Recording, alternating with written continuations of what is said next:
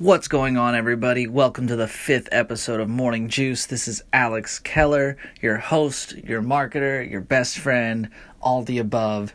And today, I want to take time and talk about two different kinds of leads that you're using and trying to get in your marketing efforts.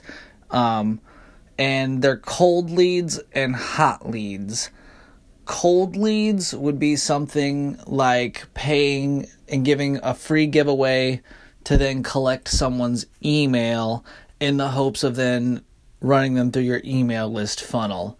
A hot lead is more like getting someone to call your business directly. And there's a huge difference in these types of leads just from a psychological standpoint. When you're giving something away for free in a collection of an email, you're not really forcing them to take action. You know, they can download that PDF and simply just never touch it, and they can ignore your emails and all that fun stuff.